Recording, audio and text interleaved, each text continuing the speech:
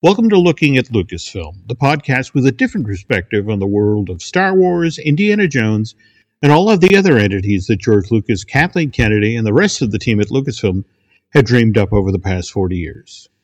I'm entertainment writer Jim Hill, and my co-host, the one, the only, Dan Z, and I are recording this on Wednesday, April 15th, which is traditionally tax day here in the States. Dan, did you actually get your taxes done before they extended the deadline out? Or? Yeah, mine were done a couple of months ago. We tried to take care of that right off the bat. Yeah. Okay. How about you? Well, again, I live at the end of a dirt road. I kind of work the Unabomber side of the street, so Oh, good. I anticipate the IRS will come find me someday. Anyway, okay, so yes, April 15th. And for those of you who are history buffs, this is also the night the Titanic went down, back in 1912. I did a little due diligence before we got started here, Dan, tonight. That's 1,514 people were lost that night. That's why we still talk about this disaster 108 years later. However, just to put this in perspective, the Washington Post reported a half hour ago, 2,400 people died in the United States just today from the coronavirus. So, yeah, kind of sobering news. And yes. Also, again, a weird sort of way, though, again, you as the English teacher, I always think of the T.S. Eliot line from The Wasteland. What is it? April is the cruelest month? Yes, ironic, really ironic. How's the weather been for you guys? We woke up this morning, 2 days ago it was in the 70s. Today the ground was covered in snow.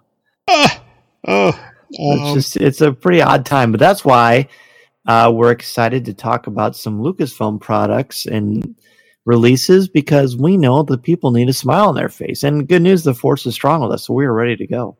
Well, yeah, but again, I hate to be Debbie Downer, but we have to start with the disappointing news, and that's yes, your buddy, your good, close, personal friend Harrison Ford. Mm-hmm.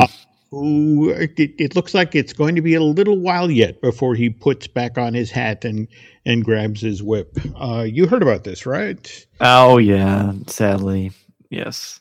Yeah, Indiana Jones has been pushed back yet again. And look, folks, this is really because a ripple effect that was kind of started with Mulan, Disney's live-action version of Mulan. It was supposed to open on March 27th.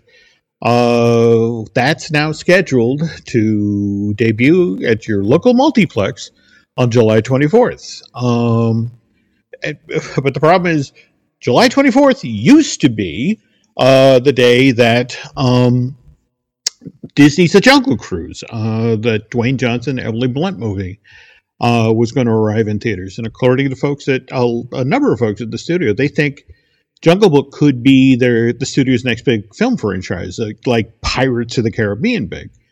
But of course, when you have something that you think of as a summer blockbuster, you have to release it in the summer. So the way this works is Jungle Cruise got pushed off till July 30th, 2021, which up until recently was where Indy 5 was supposed to finally be coming out after being put off like 3 times in a row, Dan, 4 times in a row. I'm starting to need an abacus to figure it out. Okay.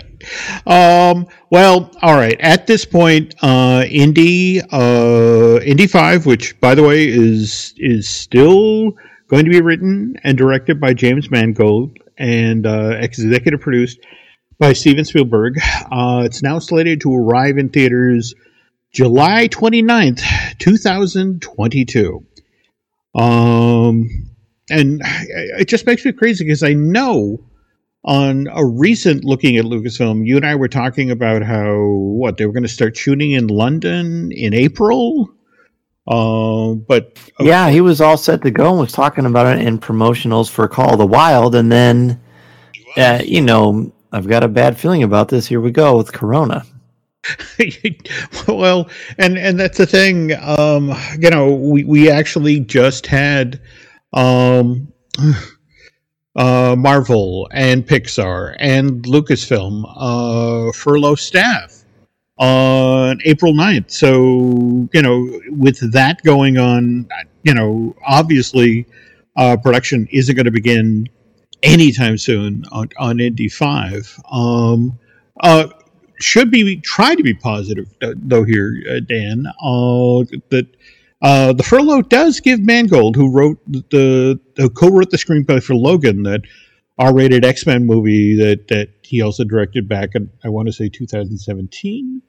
It gives him more time to polish the screenplay for Indy 5, which at this point has been worked on by Jonathan Kasdan, and yeah. So many. Was the third person to kind of get a crack at it? Third time's the charm. Remember, yeah. Let's hope so. We're being positive here if we can be. A weird little side note, though, and again, I'm kind of embarrassed that I forgot this, but remember when, about the time, it was just when Solo was a Star Wars story was being released in theaters. Look at the Hollywood Reporter reported that Lucasfilm had recruited James Mangold to write and direct a Star Wars story movie, again, the standalone in the style of Rogue One or Solo. But this was supposed to be about Boba Fett.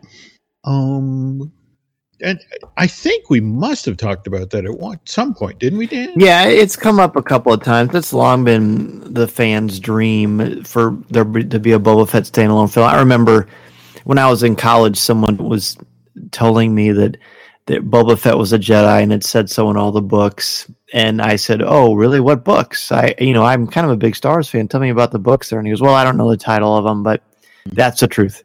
I mean, for years, and this was back in the 90s, so for years people have been speculating about his background, his story, what he might mean, and they've always been hungry for him. I feel like, and correct me if I'm wrong, but I feel like the prequels and some of the episodes of the Clone Wars when we saw Boba Fett as a younger individual sort of stymied that a little bit, but then, time heals all wounds, creative and otherwise.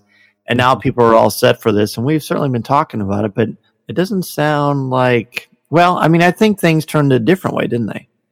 Well, they did. They did. I mean, again, after Solo, Star Wars story underperforms at the box office, Lucasfilm tables its plans to make a Boba Fett movie in October of 2018, and opted instead to go forward with the production of The Mandalorian for Disney Plus, which seemed to have worked out. By the way, again, I know you typically don't trade in rumors, so I'm always a little reluctant to bring them up here on this podcast. But did you see the story that was making the rounds yesterday about Ming-Na Wen's character, and I want to say Fennec Shand, the shark? Fennec Shand, yeah. I saw that and I thought, well, how did that happen? Because she appeared to perish, I think, in the fourth or fifth episode. Yeah, the gunslinger. That written by Filoni. And directed by Filoni. No, it was written by Favreau. They're all written by Favreau, but Filoni directed that one. But when she died, towards the end of that episode, they didn't actually show her body per se. So it did kind of cross my mind, but I was a little surprised to see this story. Well, now remember that at the very end of episode 5, there's this weird shot where you've got Shan's body, and then you see this person step into the shot at the foreground, but you can only see them from like the feet and the lower calves up. You never get to see who it is. There was at that moment there was a lot of speculation about, okay, so what's the significance of that? Is Fennec actually dead, or more to the point, who's just stepped into the shot? And there was a lot of speculation that it actually was Boba Fett. So I don't know what to tell you, folks. The only way we're going to find out is we got to make it to October, which is when season 2 of The Mandalorian begins airing on Disney Plus. But while we wait, can you talk a little bit about this Disney Gallery, The Mandalorian thing, the news that broke today? Because basically we're going to get to see some exciting stuff. We're going to get a Mandalorian fix starting May the 4th, which of course is the unofficial Star Wars day. And along the lines of an 8-episode documentary series, it's going to go behind the scenes of each of the episodes of The Mandalorian. Very, very detailed. Favreau's heavily involved with it. The footage, the conversations, it's going to be awesome. And I've heard that it's just going to blow people away. And if you thought that special effects thing we saw was impressive, just wait until you see this. Cannot wait.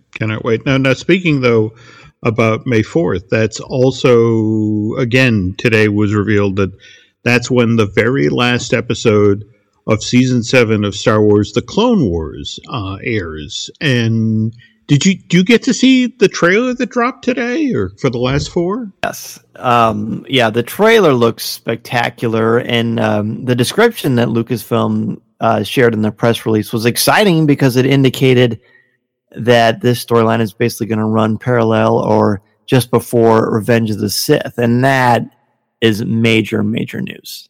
I have to admit, that Mandalorian trailer was killer, and I know you and I talked, on a previous show about the most recent episodes of Clone Wars, the one featuring the Martez sisters. And I wasn't entirely on board, but it ended well. More to the point, given that your depth of knowledge when it comes to the Star Wars saga and that sort of thing, you obviously knew that Bo-Katan, am I saying that name right? Bo-Katan. Bo-Katan. She would be coming back on the stage of the Clone Wars series. Yes. Katie Sackhoff is the voice of Bo-Katan. Okay. Famous for Battlestar Galactica. That's right. Oh, God, you're right. Yeah. Doesn't she actually play, or didn't she play the Starbuck character in? Yes. And she's amazing. And she's great in this, too. But, yeah, that's where she definitely kind of rose to prominence. Okay, so, and I got to say, I loved the bit in the trailer where you got to see Ahsoka reunite with the clones. That was just a little bit of staging and great storytelling. But they showed that as Celebration, that sequence. Did they really? Where Anakin walks her in and all the clones are there and they're wearing that helmet with Ahsoka's kind of design. Or I don't know if it's her. I guess it's like tattoos on it, or maybe that's just her birthmark. I'm not really sure how they do it, but it's obviously her, and it's really, really touching. It plays very, very well. Got it. Okay. Well, again, folks, mark your calendars. Again, so that's the series finales of Star Wars The Clone Wars, as well as the first episode of Disney Gallery, The Mandalorian, both becoming available for streaming on Disney Plus starting on Monday, May 4th. By the way, have you noticed, and Drew could probably speak to this a lot better than I could, and you as well, but have you noticed like the animation, sort of the models they're using for these characters are really, really strong? You can tell they've kind of layered them up a bit. Well, remember, I was trying to do my due diligence and started with the Clone Wars, the movie that was released theatrically that sort of kick-started the series. Mm-hmm. And you're right. Well, again, we talked previously about how George kind of wanted that Thunderbirds, puppet look, coupled with, of course, what the work that Gennady had done on the Clone Wars hand-drawn thing. But you're right. I mean, I have to admit, if you start with that film and look at the animation today, I don't know if it's better rigs or it's better lighting or better, subsurface work, but yeah, they look amazing.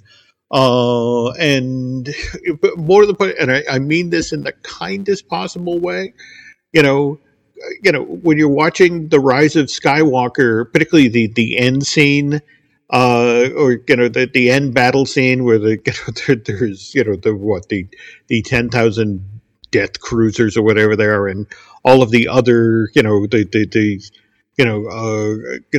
rebels send 6,000 ships to battle with them.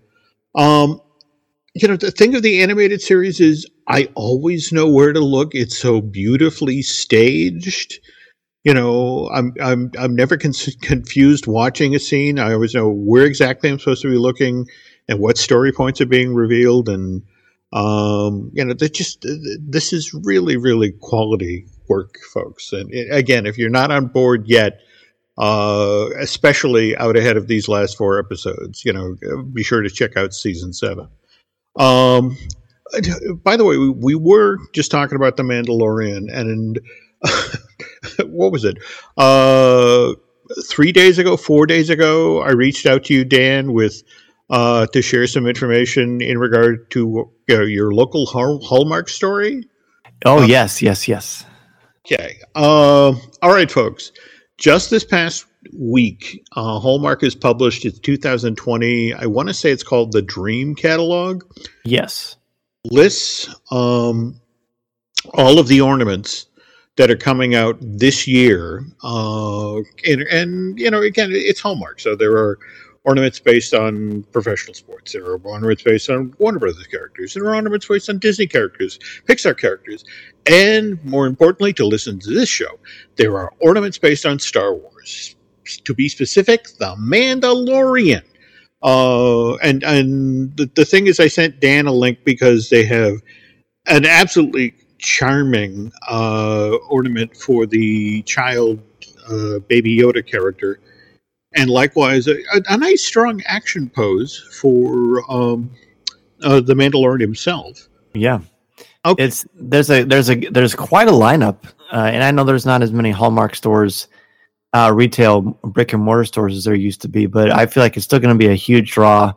You can sign up online. I mean, kudos to you. Thank you for letting me know because I had no idea these were coming out, and I also saw they also have a gorgeous mold of an AT-AT one. They've got a ton of ornaments that are coming out to celebrate the 40th anniversary of The Empire Strikes Back. There's quite a few Star Wars ornaments coming up, but obviously you and I both know that the Mandalorian and especially the child are going to be the big draws. They are, which is why again, my good friend Angela Ragno walked me through what we need to do, and it turns out if you go to Hallmark.com. They have what they call your wish list. And what they basically do, Dan, is that you put together which of the ornaments from the Dream Catalog you like. And what they then do is pair you with the Hallmark store that's closest to where you live. And what's interesting is that Hallmark store then uses your order and all of the other orders, that folks in the vicinity have made. And they use that to inform their ordering for the upcoming holiday season. The nice upside of that is that means they have, for example, if you do the wish list thing, they have a child waiting for you. They have a Mandalorian waiting for you. They will, they'll contact you and say, hey, we've got it. If you want to come in and collect it. So if you want to take the guesswork and the worry out of this, that might be something worth pursuing. Now, mind you, we are talking about, what is it, $19.99, I think is what the price point was for these two. Yep, so, that sounds right. Yeah, not inexpensive, but again, beautifully designed, and again, if you've got a Star Wars fan that you're shopping for this year, and you want to do something special for Christmas, I mean, besides the two that we just mentioned, now I got to go back and look at the 30th anniversary of the Empire stuff. Thanks, Dan. 40th anniversary. 40th? Yeah, 1980. Dear Lord, you're right. I am crazy. So old. Speaking of Empire, though, it just today, Walt Disney Studios announced that they're holding a flash sale with the idea that aid all of us who were sitting at home and feeling a little stir crazy, wanted some additional entertainment, and the way this flash sale works is that they're making select films from the studio's vast library, and we're talking Pixar, we're talking 20th Century, we're talking everything. but they're on sale for a limited time on digital platforms here in the U.S. The films, which start at $4.99 a piece, are being organized in thematic collections, with different collections becoming available each week throughout April and May. And the thematic collection that I think is obviously going to interest looking at Lucasfilm listeners is, of course, the May the 4th, which available digital HD and ultra high def from Tuesday, April 28th through May 4th. But it's the entire Star Wars saga from Episode 1, The Phantom Menace, all the way through to Rise of Skywalker, plus how many of the Star Wars stories at this point? There's Rogue One and Solo. That's it. Yep, just those two. Okay, and then of course there's the standalone film that goes out with Rise of Skywalker, the Skywalker saga. And Dan, I want to thank those looking at Lucasfilms who were nice enough to reach out with their opinions of the Target exclusive edition of Episode 9. In fact, they're the ones who mentioned that the book that came along with it really is kind of a cut-down edition of Phil Sostak's Art of Star Wars, The Rise of Skywalker. But I myself, and again, I apologize, I've been busy. I haven't sat down and watched the Star Wars, the Skywalker saga. If you could chime in through social media and let us know your favorite parts of the Skywalker saga, and maybe you'll finally convince the two of us to actually push through and watch the whole thing. We were just talking about Phil Sostak's The Art of Star Wars, The Rise of Skywalker. Did you see that tidbit that bubbled up early this week from the book? No, tell me about it. Okay. This buried down deep in the text of this 256-page hardcover. This is the exact quote. Solo, a Star Wars film, had been intended to be the first of many Star Wars films to return the franchise to its traditional late May release date. So evidently the thinking was that if Solo, a Star Wars story, had been a huge success when it was released to theaters in May of 2018, what Lucasfilm wanted to do was try to convince Disney to shift the release date of all future Star Wars films back to when, Episode 4, 5, 6, and then 1, 2, and 3 were released, which was basically the Memorial Day weekend. Which I get it. I get why they'd want to do that.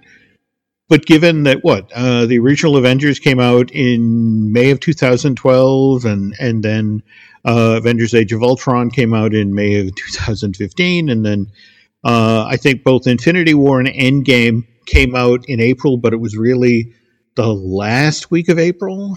I'm just thinking, given what it takes to properly launch a summer blockbuster, to promote it, and to and especially with the hope that it not only is number one in its opening weekend, but it's it hangs on to that position for another couple of weekends behind that. It might have been tough for Lucasfilm to convince Disney to surrender the Memorial Day weekend to Star Wars, especially since Marvel had really kind of already claimed that turf. Yeah, and if I've always felt like kind of the Christmas, kind of the glow of Christmas has been more of a family experience for people to go to the movie theaters anyway, and I think all the box office receipts have certainly proved that.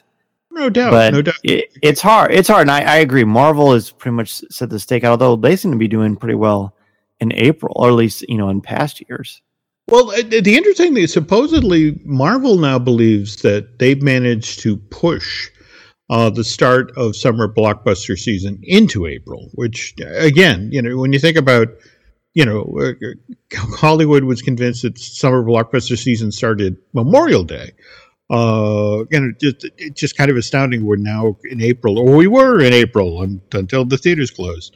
But anyway, after Solo underperformed, all of this just basically became academic, and Lucasfilm actually then moved Episode 9, The Last Jedi, out of its previously announced May 2019 release date to the already established safe harbor of that just before Christmas release date. And again, as Dan pointed out, you can't really mess with everybody being home, and the family's looking for things to do, to be in that spot with a Star Wars film.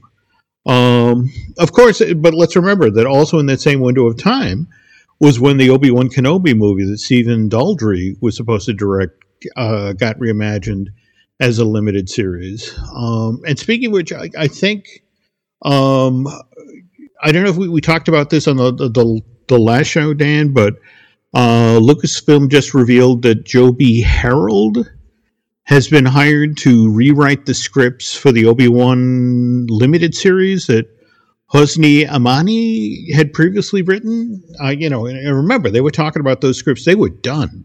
Yeah, totally done. And Kathleen Kennedy even talked about that. Mm-hmm. So I wonder what happened. Well, I think in a lot of ways, to not to keep beating the same drum, but Mandalorian became such a phenomena, and and really established a template for how these things could be, that maybe they thought, okay, now we got to top the Mandalorian. But anyway, Deborah Chow, who again directed 2 episodes of The Mandalorian, episode 3, The Sin, and episode 7, The Reckoning. She's still on tap to direct Obi-Wan Kenobi limited series, and now the start of production has been pushed back for obvious reasons from August of 2020 to January 2021. Anyway, that's the future of the franchise. In a moment, we're going to take a look back at the very first time a Star Wars character made an appearance on Disney World property. And we're back. Again, I feel bad, folks. I feel like Dan and I have talked about a lot of bad, depressing news. But I wanted to share a news item that literally just came through before Dan and I started recording tonight. And well, first of all, you have to explain that the UK right now is facing a severe shortage of personal protective equipment in the wake of the coronavirus pandemic. What's interesting is that the folks who designed costumes for the Downton Abbey TV series, as well as all of the Star Wars films that have recently been shot over in the UK, they've stepped in to help, Dan. These folks, along with their production teams, have stitched together thousands of medical scrubs for the nation's beleaguered National Health Service. They've got people working in 30 different locations, and as of tonight, Dan, they've put together 6,500 scrubs. Which it's extraordinary. Yeah. I mean, I love that, they were able to do that. And more to the point, how they're going to be used. Speaking of costume designs, though, Dan, I have to ask, did you see that High Republic concept art that StarWars.com put up online on April 2nd? Oh, yeah. Not only did I see it, but we talked about it on Monday nights to do the Facebook Live show, and I spent quite a bit of time looking them over and talking about them because they're so Arthurian in their scope and the mythological constructs.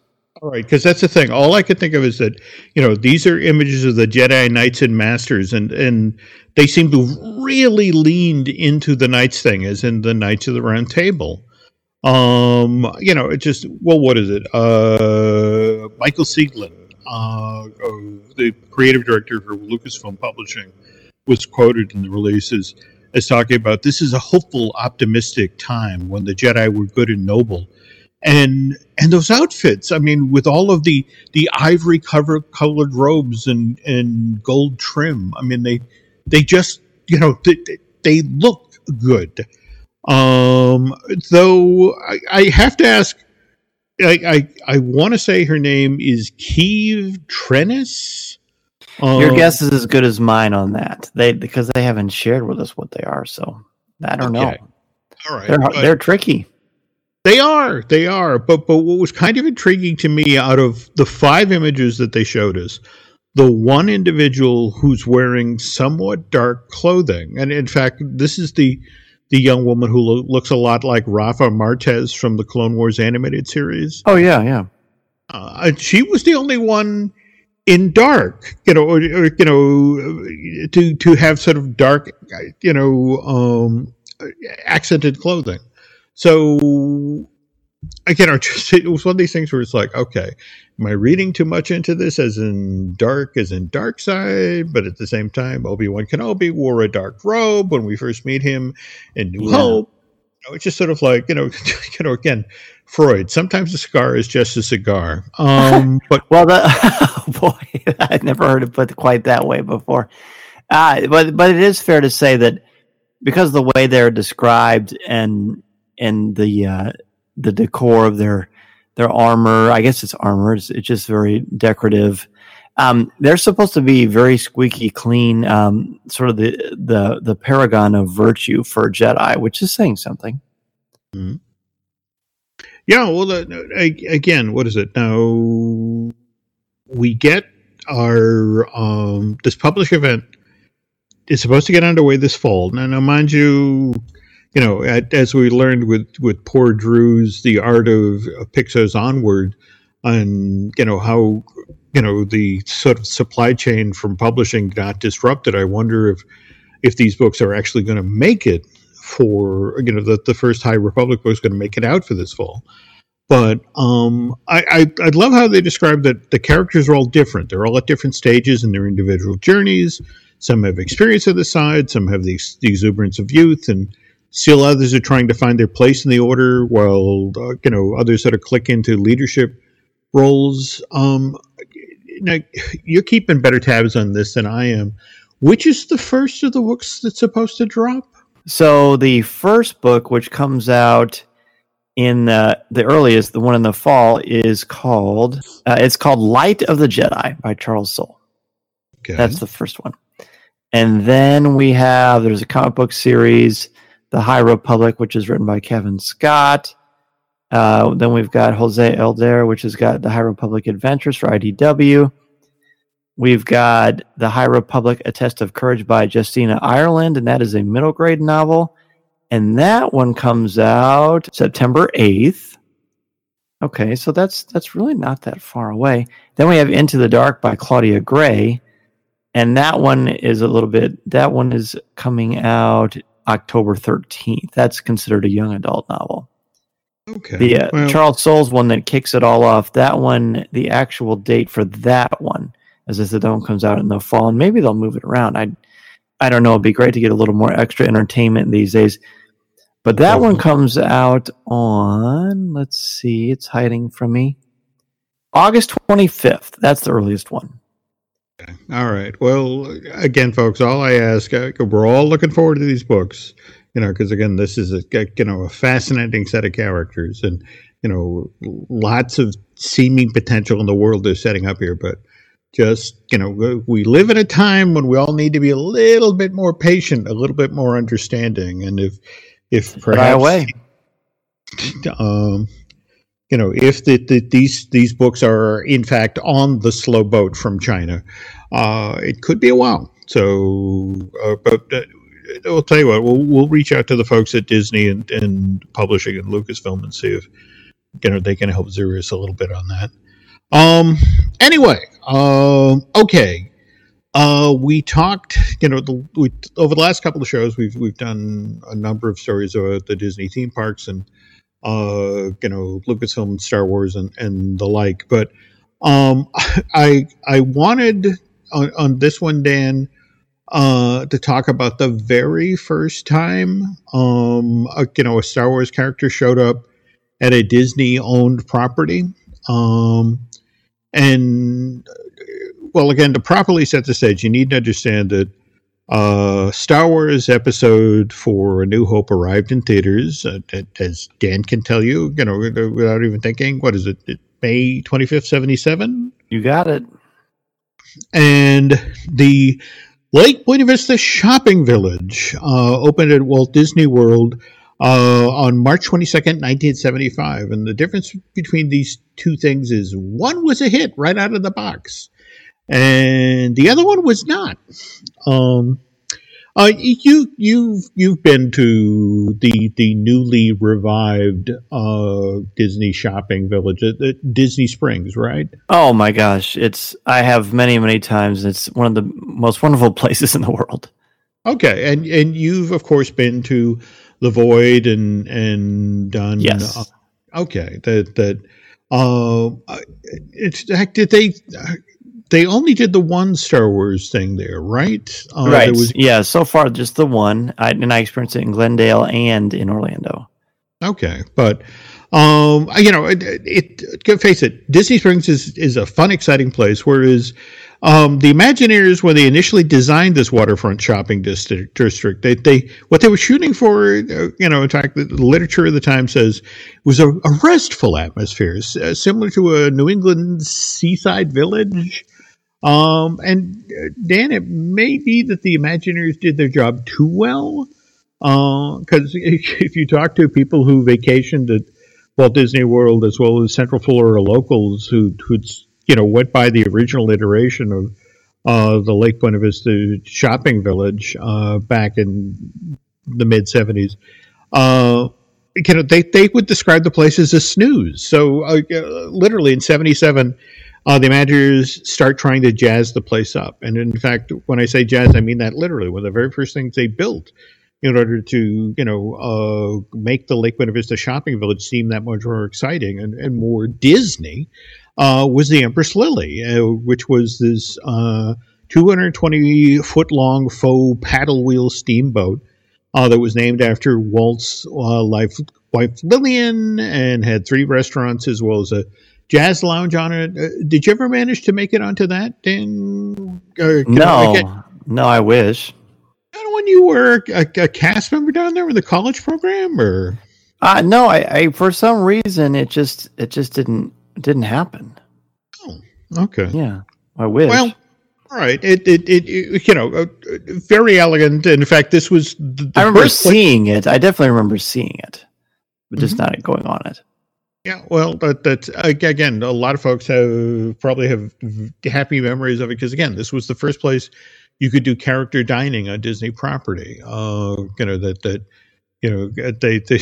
again, when they weren't doing the jazz lounge thing at night in the morning hours.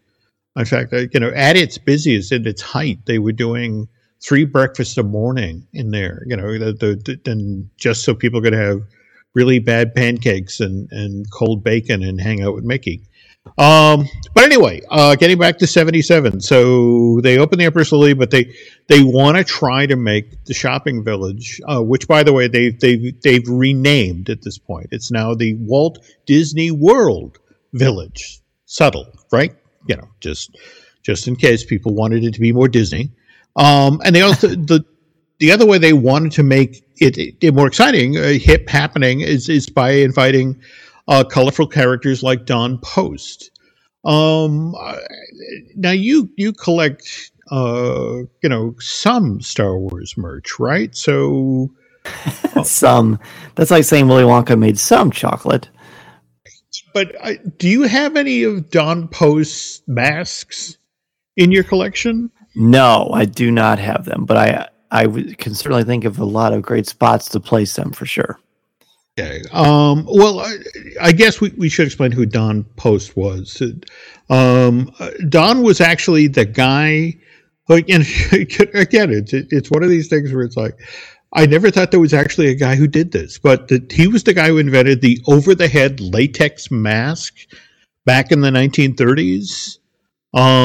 Which the irony is it made Don hugely popular in Hollywood because, especially in the 1950s, his television is taking off, and you have all these people who are working in effects who, frankly need a quick and easy and cheap solution to their show's makeup challenges.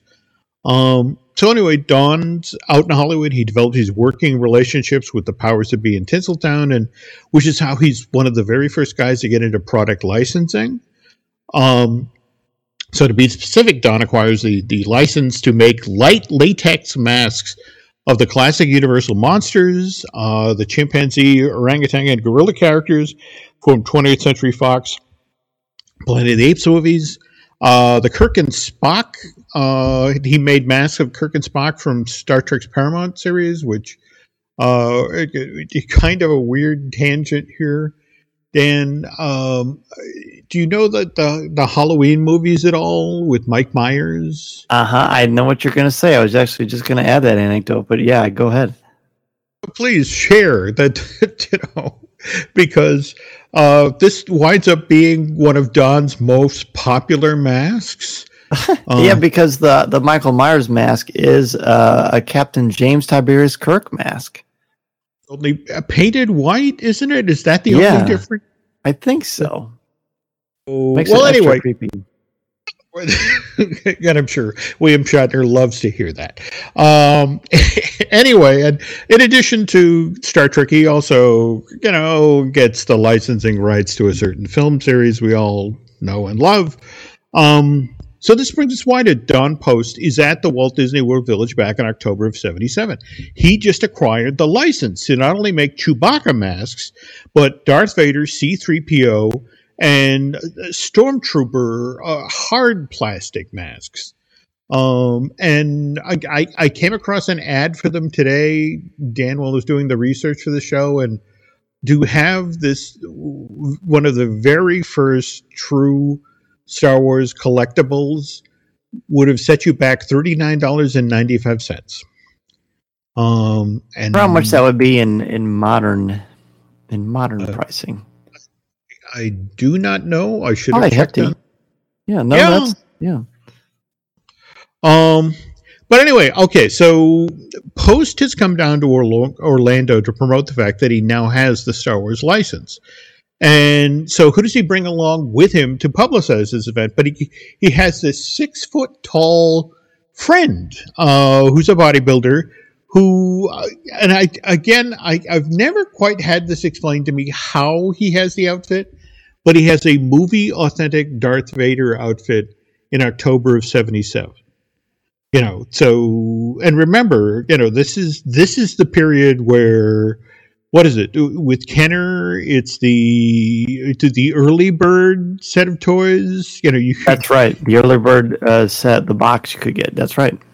Yeah. So it wasn't a question that the movie's only been in theaters since May. So it's like either this is one of the Darth Vader outfits from the film, or Don has leaned on somebody in the industry and got them to make the outfit for him, and it's movie accurate.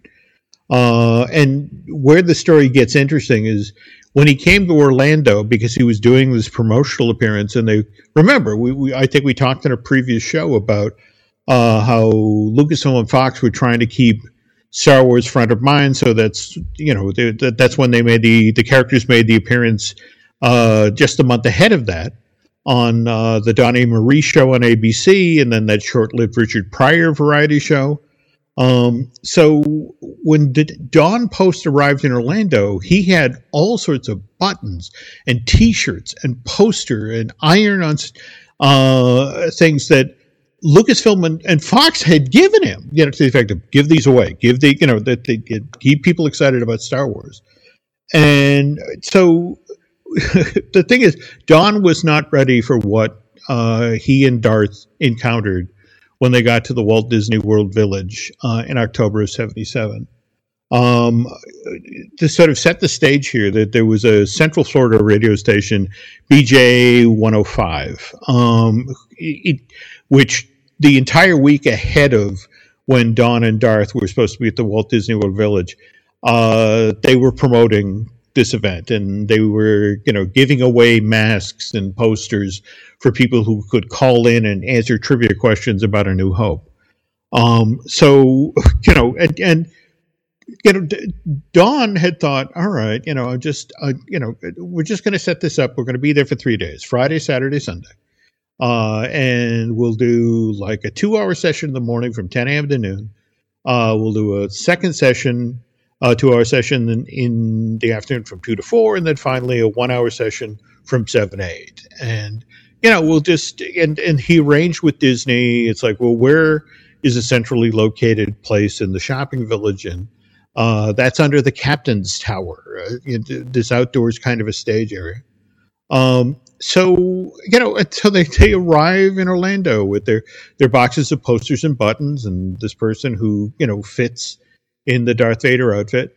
But as they pull into the parking lot, out ahead of the 10 o'clock appearance, there are already 500 people lined up in the Florida sun. And this is on Friday, the work day. They by 2 o'clock, they had given away all the buttons and the posters, and the t-shirts and the iron-ons. And nobody cared because they were there to get their picture taken with Darth Vader. And every day the crowds grew. And the interesting thing is that Dawn, because again, just like the early bird Kenner thing, they didn't have any masks. They had only just recently gotten the license a couple of weeks in advance, but he was, he had artwork of what the masks were going to look like, and he had, clipboards, for people who wanted to get a mask to sign up for it. And he collected so many signatures and then mailed them out. And then so many people who went to the event actually purchased a Darth Vader or a C-3PO or a Stormtrooper mask, that this is what convinced Dawn to fight tooth and nail to keep the Star Wars mask license. And the Post family was actually able to hang on to this till 1999, Dan. Which is extraordinary. Yeah, I think only with the release of Phantom Menace did the rights finally revert back to Lucasfilm, and I would imagine that they found somebody who was willing to pay quite a lot to get the mask rights again. But yeah, the funny thing is, you can go online right now, and if you Google Darth Vader Disney World 1977, you can get to see some amazing images of tiny little girls standing next to the giant 6-foot man in the Darth Vader outfit, and all these little girls just look delighted that I'm here with Darth Vader. I'm here with the Sith Lord. My Disney World vacation is made. That's so great. It is. And what was kind of interesting about this is, of course, Don certainly didn't know. Nobody knew in the fall of '77 that there was this. There were all these other films coming, or that Star Wars would be this evergreen thing. But Dawn and Darth did so well on that trip that by the time 1980 rolled around and Empire was being released, they went back to Orlando. But that's a story we will save for another edition of Looking at Lucasfilm. I love it. Don and Darth sounds a lot like Dan and Drew. Notice I put Drew in the Darth Vader position. Well, and I've seen you do a lot of social media over the past couple of weeks or so, and you were just putting out some wonderful images from the Star Wars celebration in Chicago last year. Yes. And again, thanks to Drew for filling in for me. That I had this bow out of celebration because we were dealing with my dad at that point. But speaking of which, though, you've got to be, and again, I'm sorry to be the Debbie Downer again, but you've been paying attention to Governor Newsom in California as well as I have. Yes. And the way he's talking now, I'm growing concerned not only about San Diego Comic-Con, but this year's Star Wars celebration. Yeah, it doesn't sound promising or optimistic. I mean, I remain hopeful until I hear otherwise. But yeah, if as the governor mentioned the other day, he can imagine there being large gatherings through the month of August in the state of California. So it doesn't sound hopeful, and I really, really want to be, because I think this will be great. But I'm afraid that this is going to affect international travel, of course. I mean, would people internationally want to travel if it was open? I mean, it may be it's really hard to tell. I'm glad I don't have to make that call, but obviously safety and health and common sense has to come first. It has to. But all right, well, but if people want to keep tabs on this sort of stuff, or more to the point, just in general, what's going on in the world of Star Wars now, are you still doing the 2 live Coffee with Kenobis per week? I'm doing the regular podcast comes out every Thursday, as it always has, and then every Monday night at 8:00 p.m. Central Standard Time on Facebook.com/Coffee with Kenobi or coffeewithkenobi.com/live. That is where you can find me doing the live shows.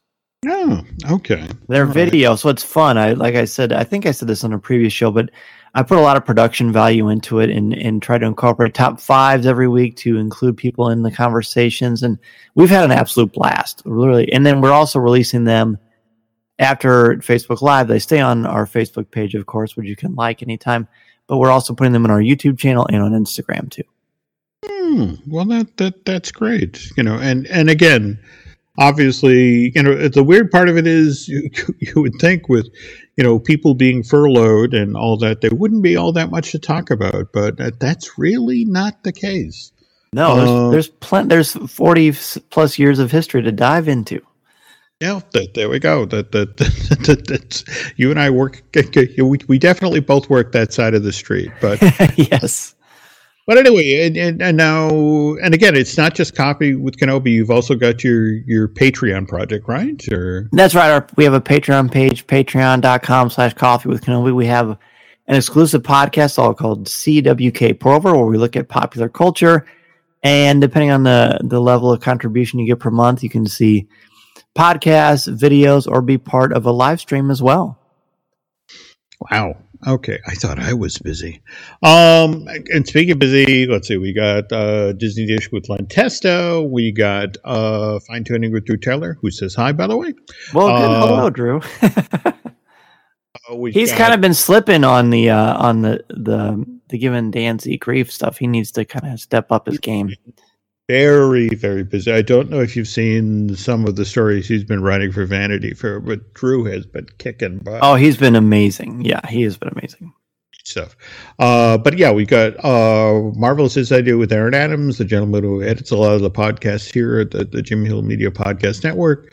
We got Universal Giant with Dustin Fuse. We're working on a new edition of that. Likewise, in fact, if you enjoyed Dan and I talking about the Hallmark ornaments, Michelle Valladolid and I are going to do a deep dive on that stuff for the next episode if I want that. Though, tell you what, folks, if you could do us a favor, both Dan and I, if you could head over to iTunes and rate and recommend both Coffee with Kenobi and looking at some, that would be incredibly helpful. Nancy would like me to remind you, you can also subscribe to the Jim Hill Media Podcast Network over at Bandcamp. Let's see.